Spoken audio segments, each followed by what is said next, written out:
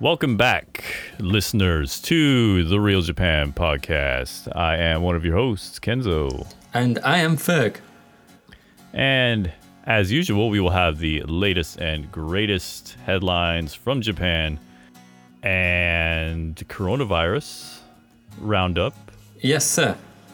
Which we've been doing every week because that's a big news item. Yes. We can't totally ignore it.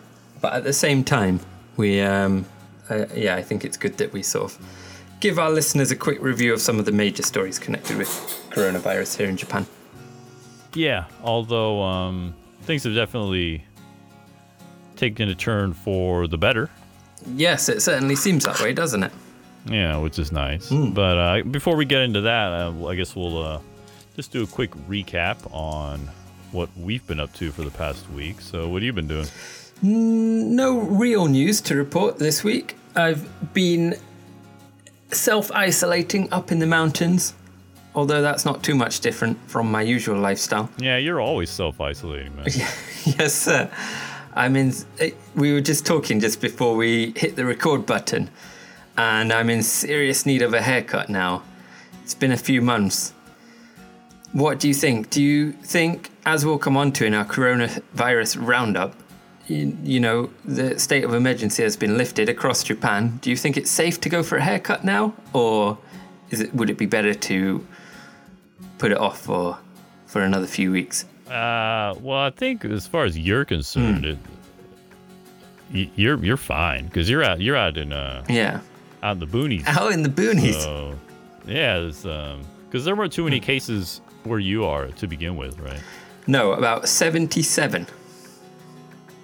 Like total? In Nagano Prefecture, yep. Wow. Yeah, so you're good to go, man. Yeah. It just feels a bit like a haircut is something that is quite, you've got someone sort of leaning over you and like touching your hair. It feels like if it was going to spread somehow, it could be a potential route of infection, doesn't it? Yeah, there was an article on a news item out of, I forget where it was. It was somewhere in the South in the U.S. And a hairdresser had the COVID. Yep. And infected like a lot of people. It was like 40 or 50 people. Yeah, see, that's what I'm worried about. Yeah. Well, granted, I don't know if necessarily they were infected, but came into close contact with 40 or 50 people. So yeah, you're definitely right that it's like salons and hairdressers and this just the proximity is an issue. Yeah, but that's been on my mind lately. I'm wondering when I should go for a haircut. Yeah, because we're Zooming, Skyping right now, and you definitely need a haircut, man. Yeah, tell me about it. Yeah. What about you? How's your week been? I think haven't gone out. Just been chilling at home, working from home. Responsible. Yeah. Got my Uber Eats. Oh, did you? Yeah. Did you do a kind of contactless delivery? Or Yeah. Really? I told them to leave it by the door. Oh, that's good, isn't it? Yeah. It was cool because it's like I hit some buttons on my phone and then food magically appears at my door. Yes, sir. Yeah, it's amazing. The wonders of the modern age. Yeah, what a time to be alive. What food did you get, if you don't mind me asking? Breakfast McDonald's. Oh, that's quite a good shout, though. I do like breakfast McDonald's. I mean, it's no different in Japan to anywhere else, I don't think, right? Yeah, I'm pretty sure it's the same. Yeah. Although I don't know, in the UK, do they do all-day breakfast? That's a good question. I'm not sure, to be honest. I can't remember. Because they started that in the U.S. a number of years ago, maybe 5 years ago. Yeah, they started doing all-day breakfast. And I wish they would do that over here. Yeah. It's good, isn't it? Yeah, I wish they would do that too. Yeah, I don't know if I think I told you the story when we were drinking one time, but they're very anal about their cutoff time, which is 10:30. Oh, really? Yeah, I went to McDonald's once. Yeah. I was out drinking all night. Yeah. And I get back to my station. Yep. My train station, the nearest one. I get back at like 10:20. Okay. Yep. Right. Yeah. So I'm like, oh, I can eat breakfast at McDonald's before I pass out on the couch. Yeah. So I briskly walk over to the McDonald's. And I get in line at it's probably 10:25, and I was sure to check my watch. I was like, okay, I made it. Mm-hmm. And there were 2 or 3 people in line in front of me, and the person right in front of me was like one of those guys that takes forever to figure out what he wants. No. So, And you're so I'm just standing there. itching. Right? But my impression was if I was in line during breakfast menu time, then I'm okay. Yeah. So I was a bit annoyed. I was like, hurry up, man, I'm hungry. But I didn't think it was a big deal. So he finishes ordering, and the clock ticks 10:30. Yep. Or 10:31 or whatever it was. Yeah. And because the menu, they have like 3 LCDs up there for the menu, and the menu switches over. Oh dear. And what happened? And I asked, I was like, can I still get breakfast? And they're like, no. Damn, that's harsh, isn't it? And so I was like, okay. Yeah. And then I left. Did you not order or not a real McDonald's, but off the regular menu? No, I wanted breakfast. I went there for breakfast. It's not the same, is it? Yeah, and then like it's 10:30 in the morning. Yeah. I don't want a Big Mac. Yeah, absolutely, yeah. Yeah, so I was pretty. So I sent them an angry email. I'm laughing because I was thinking I'm going to tell my story of grievance with a McDonald's in Japan as well. Okay. And it ended in the same way, me sending an angry email to... Oh, you did? Yeah, you sent an angry email. Nice. Yeah. So the McDonald's, this was when I lived in Tokyo, and there was a McDonald's near the train station. And this McDonald's was advertised as 24 hours. Like they had all the signs and things. But I don't know what it was. I think it was just, whoever the manager or owner of that particular franchise was. They, about 50% of the time, I would say, it would just be closed at night. And really? Every single time there'd just be like a little notice stuck on it that was like, due to, I don't know, some random excuse like cleaning so or basically reforms. It was bullshit. Exactly. Basically, it was bullshit. I think for some reason they had to technically run it as a 24-hour McDonald's, but for whatever reason they didn't want to, or it wasn't sustainable to do so. Yeah, it's probably similar to there's probably something in their franchise agreement, right? Yeah, like we were talking about the convenience stores last week and that whole fiasco. Exactly, yeah. And it worked both ways as well, because it would mean after a night out, I would get one of the last trains back, think, oh yeah, I'm going to get a cheeky burger on my way home. That will be great. Yeah. And it's closed already. And getting up early in the morning, heading out somewhere like you, wanting a nice breakfast meal. And it would be closed. So then I'd be going to work or something on an empty stomach. It So this was like a time. regular thing. Very regular. It would be closed. Oh yeah, very regular. Yeah. So you sent the email. Did anything change after that? Oh, they did reply, but nothing changed. I can't remember what they said. I think when they replied, they said, like, there may be occasions due to irregular circumstances or something when stores close. Well, yeah, presumably they probably mean, like, if the deep fryer breaks. Yeah, exactly. Yeah. I can understand that, but if it's, like, regularly closed, then, yeah.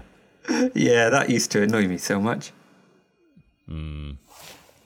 I wonder if it's changed now. I'll name and shame. It was the McDonald's at Nippori branch in Tokyo. At Nippori Station.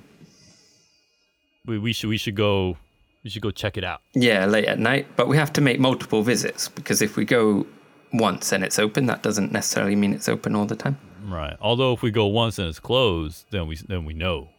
Yeah, that's true. Yeah. Okay, but oh well, now we've got the important things out of the way. Yeah. Now that that's out of the way, I guess we'll move on to Ferg's coronavirus roundup. Yes, sir. So when I checked earlier today, there were 16,704 reported cases of coronavirus in Japan, including 863 deaths, which seems like a slightly high death rate, about 5% maybe, but overall, number of cases, or reported cases at least in Japan, as we know, appears to be very low compared to other developed countries, particularly in Europe and America. Well, if the number of overall cases is because it's probably underreported, so that would up the death rate as far as the numbers are concerned. Yes, and as we've mentioned on this podcast before, the number of tests is very low in Japan also. Very low, yeah. So that is probably factoring into the numbers. Still, given these low numbers, the government decided to lift the state of emergency in the last remaining 5 prefectures in the past few days. Hooray! So Tokyo, Hokkaido, Kanagawa, Saitama, and Chiba as well, I think was the final one, right? Yeah. Have all had their state of emergency lifted, which means that there is no longer a state of emergency in Japan. Yeah, time to party hardy, man. Yeah, yes, sir. What do you think? It was speculated in some of the newspapers that perhaps this was, worries about the economy were a key sort of criteria or key reason behind the decision to lift the state of emergency. Somewhat early, perhaps, after 49 days, I think it lasted. However, the Prime Minister, Abe, said that this was not part of the criteria, that they didn't consider the economy when they were... Oh, yeah, that's a load of shit right there. Do you think? So you think that was... Yeah, although I'll give them credit. They held out, I think, for as long as they could. Yeah. But people are just been getting way antsy to get back in the swing of things. Yes. And get the economic activity ramping back up. So yes. they held out for as long as they could, I think. And I think ideally they probably would have wanted to wait until maybe the end of the month. Yes. Well, from a purely public health perspective, but they couldn't wait anymore. Yes, and it did appear until quite recently that it would last until the end of the month, certainly in the main sort of urban areas. But another interesting thing about the timing is it appears that they waited a couple of weeks after Golden Week ended, after the series of consecutive public holidays. I wonder if that was factored into their decision making. Yeah, that might have been because it takes about 2 weeks, right? Yeah. Like it's a lagging indicator. Exactly, yeah. So they probably wanted to see what the spread was like during the first week of May. Yes. And so come the third week of May, they saw the results. And by and large, people were pretty good about staying home. Yes. And the spread wasn't nearly as bad as it could have been. Yep. And yeah, I guess they felt pretty confident that it had been more or less contained. Yes. And decided to open things back up. Yeah. There has been, obviously the coronavirus has had a huge, very kind of negative impact on the economy, obviously. There has been sort of discussion in the media that the economic impact is going to last for a lot longer, potentially. It's going to be kind of more drawn out. It won't... Years. Yeah. Do you think there's something to that? I really don't know. People to being be honest. hesitant to return to, shopping and especially going to restaurants and things, crowded places in the same way that they were before. Yeah.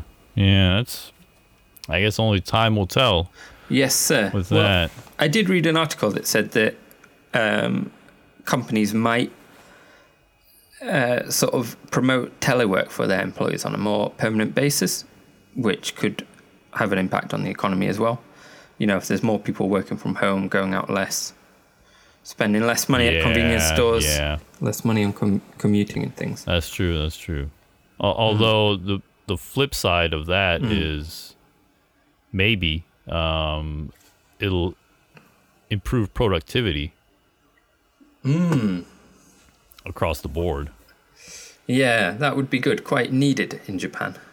Yeah. I think Japan has one of the lowest GDP per, not GDP per capita. What's the term I'm looking like? Revenue per man hour, or there's some statistic that basically for every hour that a person works, how much revenue is generated. And Japan, it has one of the lowest in the developed world. Yeah. It's quite astounding, isn't it? Yeah, just a lot of overtime and not very much gets done. Yeah. I mean, people often, especially in the West, have this image of Japan as this sort of high-tech place, everyone's zooming around. The reality, and I think this is probably anyone who's lived and worked in Japan will understand this, but the reality is often like, endless meetings, faxing things here and there, filling out bits of paper, literally stamping things, not like physically putting your stamp on things. Yeah. All these kind of tasks taking up lots and lots of time. So basically, busy work is the term I would use. There's just a lot of doing something for the sake of doing it, but with no real objective. Yeah, those statistics you were mentioning just then about productivity, I don't think it will surprise anyone who's actually lived and worked here. Yeah. All right. Was there anything else to say about coronavirus in particular? No. I think that about wraps it up, I guess. Okay. So I just wanted to quickly, before we move on to our main stories, I just wanted to mention our old friend, Hiromu Kurokawa, who we've talked about a few times on this podcast before. He's our boy. He's our boy, the head of the Tokyo High Public Prosecutor's Office, or the former head, I should say, as he resigned this past week in a kind of spectacular conclusion or epilogue. Yeah, he went out with a bang. Yes, sir. Well, we talked last week about the government introducing a bill against public opposition to extend the retirement age of senior public prosecutors. They eventually decided, and that was seen as a sort of retroactive justification for their cabinet decision to extend this man's, Hiromu Kurokawa's, his term of office past his 63rd birthday. They did eventually shelve that bill in the face of the public opposition. But this guy, Hiromu Kurokawa, a big scandal emerged about him this week, where he was basically revealed to have been gambling, playing mahjong for money, which is technically illegal in Japan. I mean, not super uncommon, especially among middle-aged men, I don't think. But he was playing mahjong for money with reporters, allegedly from Asahi Shimbun, Asahi newspaper, and Sankei Shimbun. And when all this came out, he received a warning from the Justice Ministry. That's actually quite a sort of light form of punishment, really, considering he was the head of the Tokyo Public Prosecutor's Office. And I think had it been like a rank and file person, probably would have just gotten the axe straight up.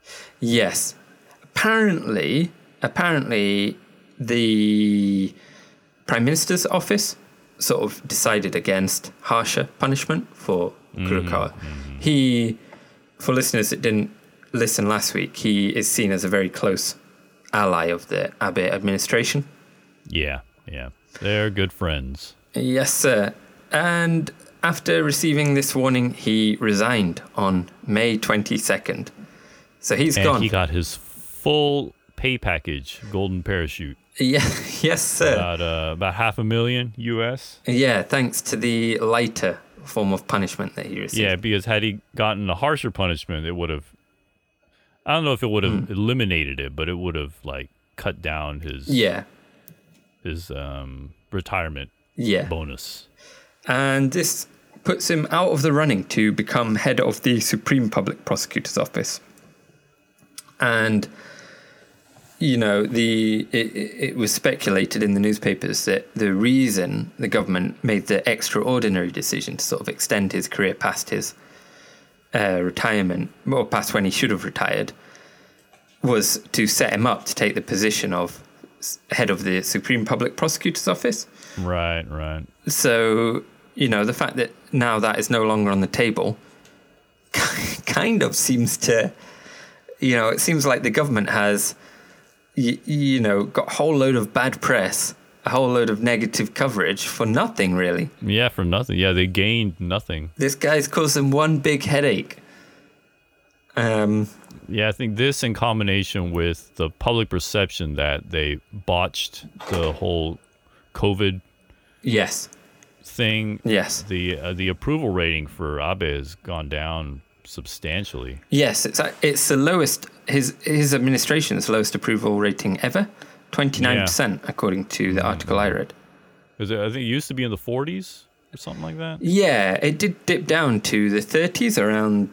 I think it was in the low 30s around the time of the Moritomo land scandal, which we talked about before when all that came out in around 2017. But 29% is unprecedentedly low. But yeah, I guess we'll move on then. Yes, sir. So I've got an article here. It's not current events per se, but I thought it was interesting, so I'll share it. Okay. If anyone's lived in a metro area in Japan, Tokyo in particular, or even visited and been on the train during rush hour, you'll know that it is pretty much a nightmare. It's very packed. People are jammed in there like sardines. Yes, sir. And the government actually defines levels of congestion. Oh, do they? Yeah, with percentages. So on public transport? Yeah. Oh, that's interesting. So I'll go through those because it's kind of interesting. So 100% congestion, or 100%, I guess, occupancy is defined as all the seats are full. So it's everyone's sitting and there's a couple people standing, but it's sparse. Okay. There's a good amount of space in between people. That's 100%. Yeah, that's average, I would say, on the trains in Tokyo. Yeah, I would think so. Yeah. During like non-rush hours, probably pretty average. Yeah. And so the next level is 150%. Okay. Which is defined as standing room is a bit crowded, but if you wanted to spread out a newspaper, then you could. Okay. Without coming into contact with anyone. Yep. So then there's 200%. Oh dear. And this is where it starts to get a bit dicey. This is where you will be in contact with other people. Like your shoulders are going to be touching kind of thing. But if you want to read a magazine, or I guess in modern times, if you want to dick around on your phone, that's possible. Yeah. Right? There's enough space for you to pull out your phone and not text or super uncomfortable. Yeah. And then above that is 250, and I think this is probably rush hour. But 250 is basically the people are packed in so tightly that you really can't move. Like you're just really packed in there. Yeah. And that's 250. And I think Ferg, you would probably agree that rush hour is probably 250. Yeah. Yeah, definitely. I mean, whenever I'm on a rush hour train, I'm packed in there so hard that I can't even reach in my pocket to get out my phone. Yes. A lot of times. Yes, I definitely agree with that. There's definitely not enough space usually on rush hour in Tokyo to sort of even use your phone, is there really? Mm-hmm. Yeah. So with those definitions out of the way, back in the 50s and 60s. Okay. So this is post-war Japan, but explosive growth in the economy and the population. Things are looking up. The Showa period, as people refer to it here. Yeah. And everyone's got great jobs. They're working hard. Yep. But unfortunately, the public transit was not up to snuff to support all these people moving about. Oh, interesting. Yeah, and during the 50s and 60s, the congestion was in excess of 300%. Whoa, what does that mean? So 300% is when people are literally packed in there so hard that, and some people may have heard of this or read about it, but they actually had the pushers. Oh, yeah. At the station, the employees of the train station would literally they would have 2 or 3 guys per door. Yeah. And they would shove people in to pack more people on the train. And back in this day, there was no AC. Terrible. And Japanese summers are very humid. They're sweltering hot. Not pleasant. And so then you got all these people packed into this train. So it was commonplace. They said on average, one person a day would be hospitalized in Tokyo for fainting, basically having a heat stroke on the train. Yeah. And I wonder if that's one person a day. It might have been more in the summer months. Yeah. If it was one person a day on average throughout the year, then during the summer it might have been more. Yeah. But I could certainly see that on a train that packed in the summer months without air conditioning. It would be awful. It's awful enough as it is, but... Yeah.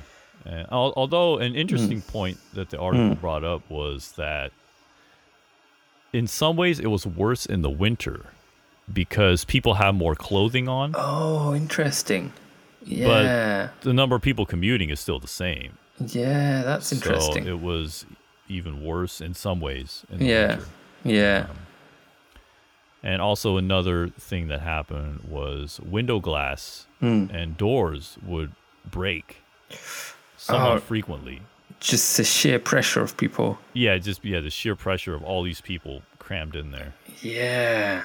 Would actually put cracks in the glass and break the doors. Yeah, and I guess they probably weren't as strong back then. Right, exactly. Yeah, it was well made. The quality of the glass and just the structural quality of the trains wasn't nearly as high as it is today. Yeah, that's crazy.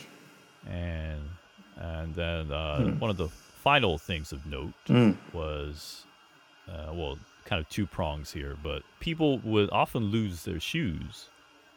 They would be packed in there so hard. Yeah, if your shoe comes off, you can't bend down to get it. You can't go back and get it. Yeah, because there's just this wave of people. Like, you can't go back for it. So the train stations would rent out sandals for people that had lost their shoes. Really? Yeah, so at least they could, get to work or get to the shoe store. Yeah. And also people would lose their buttons on their clothes. Yeah, when they rub up against people and then it just because it would get snagged on whatever. Yeah. And there were shops in the train stations that actually specialized, like they were button shops essentially. Oh, really? And there would be like a tailor there, and he would give you your button back. He would sew it back on for you. There are that many people losing buttons.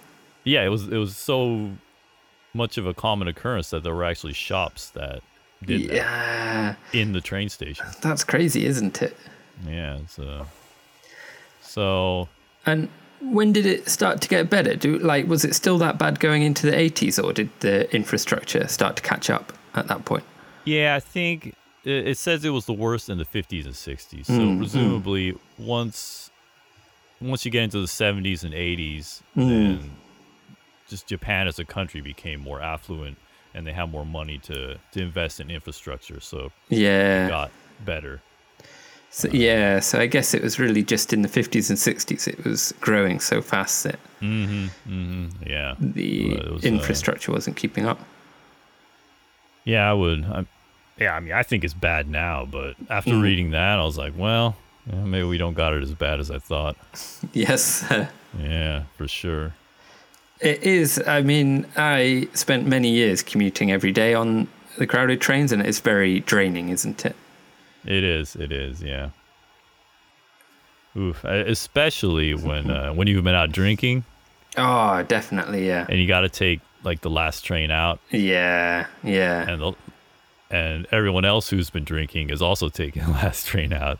So it's crowded as hell. Yeah. And everyone just smells like reeks of cigarettes and alcohol, and it's just a bad time all around. Oh, it's terrible. Certainly. But anyway, so yeah, that's just quickly, because you mentioned the pushers there, and I think probably many people have seen them on internet videos and things. I don't think I've ever actually seen them in train stations in Japan, or maybe I don't know, to be honest. I don't think I've ever ridden a train where there's been pushers. Have you? Yeah, because I used to take the Saikyo line, which is a line that runs between Saitama and Tokyo. And Saitama is, what's it called? Like a bedroom prefecture, I guess. A commuter town kind of place. Yeah, commuter area. Yeah, so a lot of people live in Saitama, but they work in Tokyo. And I believe it is, I don't think it's the most congested, but it's one of the most congested lines in the country. And there were pushers in the morning, but there was maybe one pusher for every 2 or 3 cars, and he only pushed people when on rare occasion. Yeah, or like if your bag is kind of popping out. Yeah, it seemed to be mostly people, like their bags or their umbrellas would get caught in the door, and he would run over and push it back in, kind of thing. Just quickly as well, before we move on to the next story, have you seen that movie, I Just Didn't Do It? Or I think it's... Sorry, no, I haven't. Yeah, because I think you mentioned that on the podcast. Oh, did I? I already Real Japan listeners are probably getting bored of hearing about it. No, but I think it was early in season 1. So it was back when we were still trying to find our footing. Back in the early days. But yeah, that's a very interesting story about the Japanese criminal justice system. But basically a man is on a crowded train and he gets kind of pushed in, and then he's, as a result of the train being so crowded, he is accused of being like a groper, a chikam. Yeah. But yeah, I do recommend that to anyone who hasn't seen it. Yep. Okay, well, I guess we'll move on to whatever you got for us. Yes, sir. So the article I wanted to talk about today is an article that references an apparent increase in teen pregnancies in Japan in the past few months. Oh boy. Yes, sir. So basically in March and April, during the period when they've, closed schools, teens are sort of on lockdown, or not on lockdown, but basically stuck at home with nothing much to do. So they do themselves for each other. Yes, sir. This might have resulted in an increase in teen pregnancies. This is according to a number of different reports from basically these kind of organizations that offer advice and support to women that are, going through this. Mm-hmm. There was one in Gunma Ninshin SOS, that said questions from girls aged or young women aged between 15 and 17. They usually have around 2 to 3 of those questions per month, but as of the 20th of this month, they had already received 9 such inquiries. Wow. Similar story from, a similar kind of organization in Kobe called Little Life Door or something like that. That's a rough approximation of the name. They went from around 10 cases per month to 100 over March and April. And, a similar story in these kind of organizations across the country. One sort of potential cause that was referenced in the articles that I read said that, like I mentioned, the teens are sort of staying at home because school has been closed as a result of the coronavirus. And their parents might still be out at work because it's a lot more like more schools have closed, whereas companies, it's a lot more like here and there. Some companies are closing and other companies are still carrying on working, or some workers are still going in and others are doing teleworking. So, the teens are taking advantage of this to invite their boyfriends and girlfriends over and then getting up to some naughty business. Oh, boy. Apparently each year there is usually an increase in cases after the summer and winter holidays, so it could be kind of related to that. Or not related, sorry, but in the same way. Right. There could also an interesting sort of point that I read could be that the coronavirus, this whole pandemic, is resulting in extra stress and worry for teens, and that they're looking for that companionship, and that's causing these accidental pregnancies. What do you think about that? Yeah, I could definitely see that. Yeah. Or here's an interesting one. Another possibility that I saw referenced was that, particularly for young women,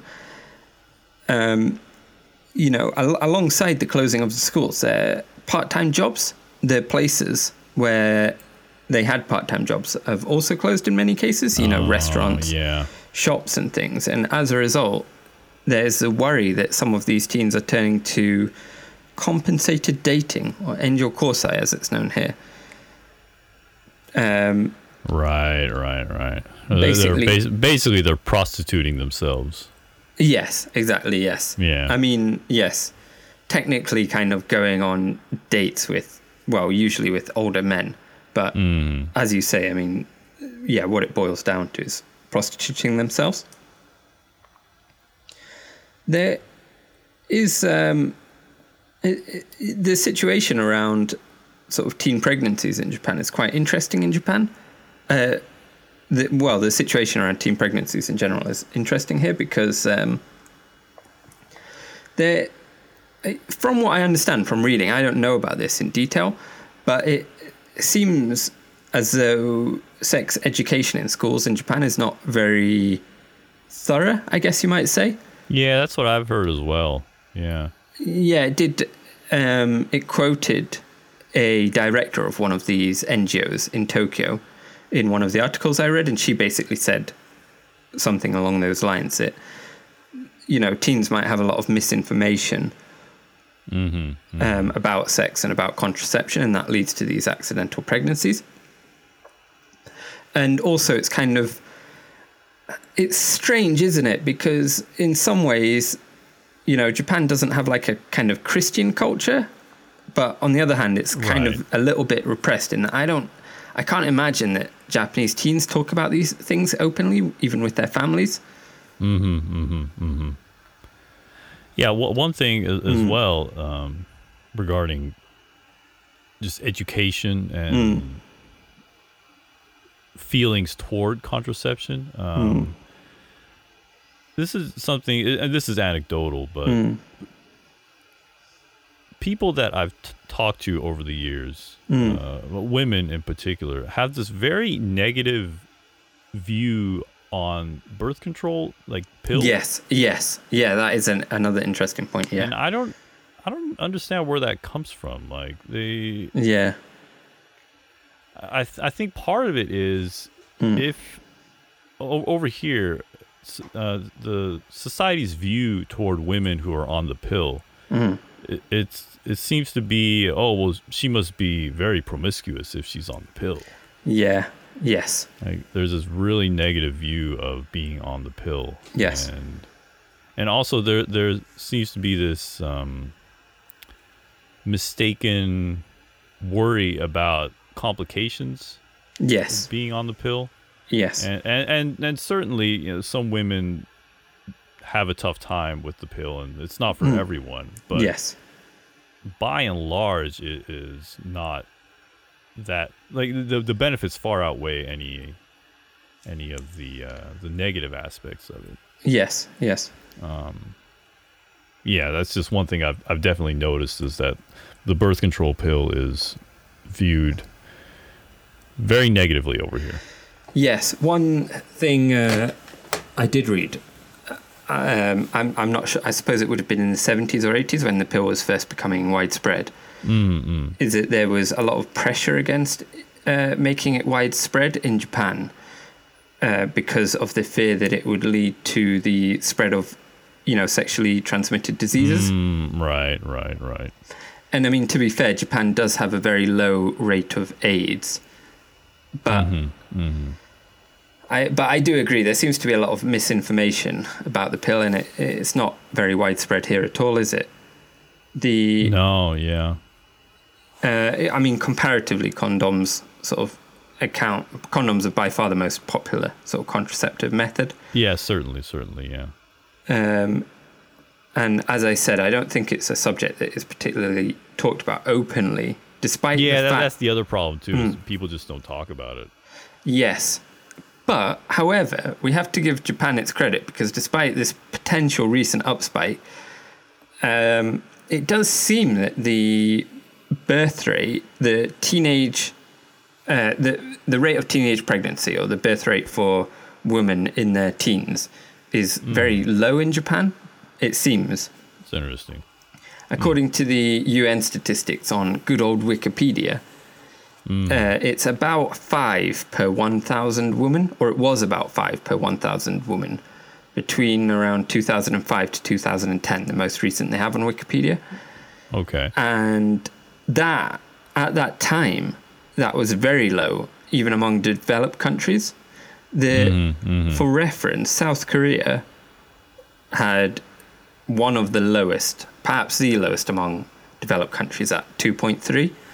The UK, which is pretty high even in Europe, was 29.6 at that time. So about 6 times Japan. Exactly. I believe it has been decreased subsequently as a result of government efforts, but and the USA was one of the highest among developed countries at around 41.2% at that time.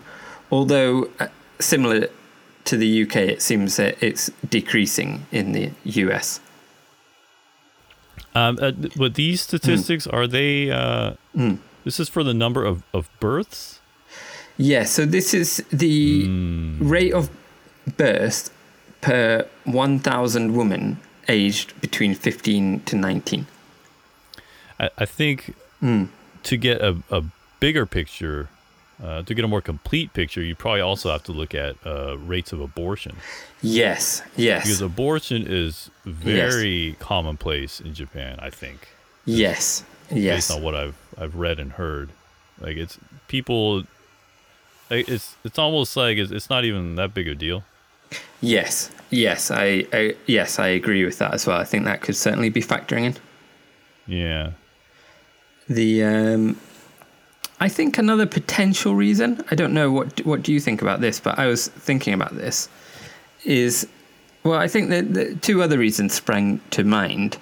One is that I think there's as we've talked about before, I think Japanese society as a whole is more equal than society, that I've seen in the UK. And I believe compared with the US as well, there is poverty in Japan, but it doesn't tend to be as extreme as in the UK and the US. Yeah, certainly, yeah. I think maybe that contributes positively to the low birth rate. But also as well, what do you think about this? I think the dating culture in Japan is a little bit different. I think some people approach dating in a far less casual manner than they do certainly in the UK, I think, and probably in the US.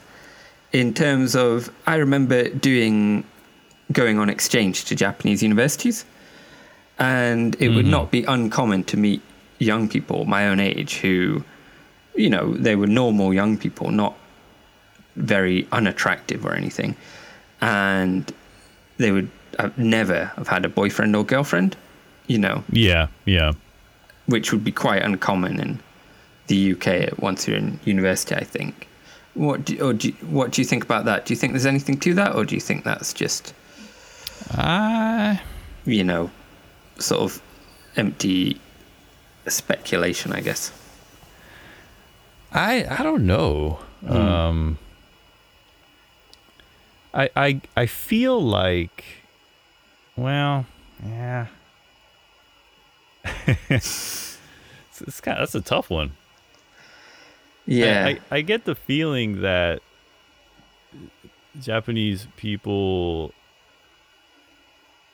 are, like, if you're dating someone, then it's almost like you're engaged. Yeah. Yeah. Like it's very, like, there's no casual dating almost. Yeah. It's not really the idea that we have in the West of just kind of seeing each other, Yeah. It's like every relationship is a steady relationship. I guess, as we would call them. Yeah.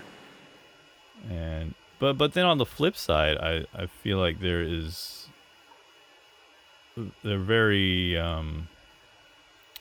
I don't know if they're promiscuous necessarily, but like sleeping with someone is not that big a deal almost. Yes, that's a strange thing, isn't it? Yeah, I feel like in the West we place, like, even if you're not like dating, like you sleep with someone, then there's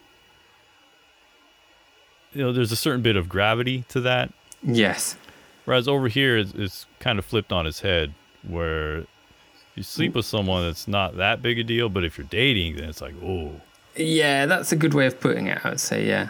Yeah, it's kind of a weird, just different way of looking at things, I guess. Yeah. But, well, anyway, it will be interesting if the reports of these organizations saying that they're receiving more inquiries about teen pregnancies, if they are reflected in statistics when eventually those are released. Yeah. If we see a little spike in babies in Japan in 9 months' time. Well, the country could certainly use more youngins. Certainly could, eh? The low birth rate is a major problem here. Mm-hmm. But, okay, well, with that being said, I guess we'll might call it a wrap then. Yes, sir. Okay, so, yeah, as always, you can find us posting tasteful pictures on Instagram. Our username is Real Japan Guys. You can also find us on Twitter at Real Japan Guys. You can check out our website at thereal.jp or email us at mail@thereal.jp with, email us about anything. If you want us to cover a certain topic, or you think we're idiots or whatever, just, get in touch. Yes, sir. And find the podcast on Spotify, Apple Podcasts, or Google Podcasts, or you can also listen to it directly on the website. Yes, sir. And with that being said, we will see y'all again next week.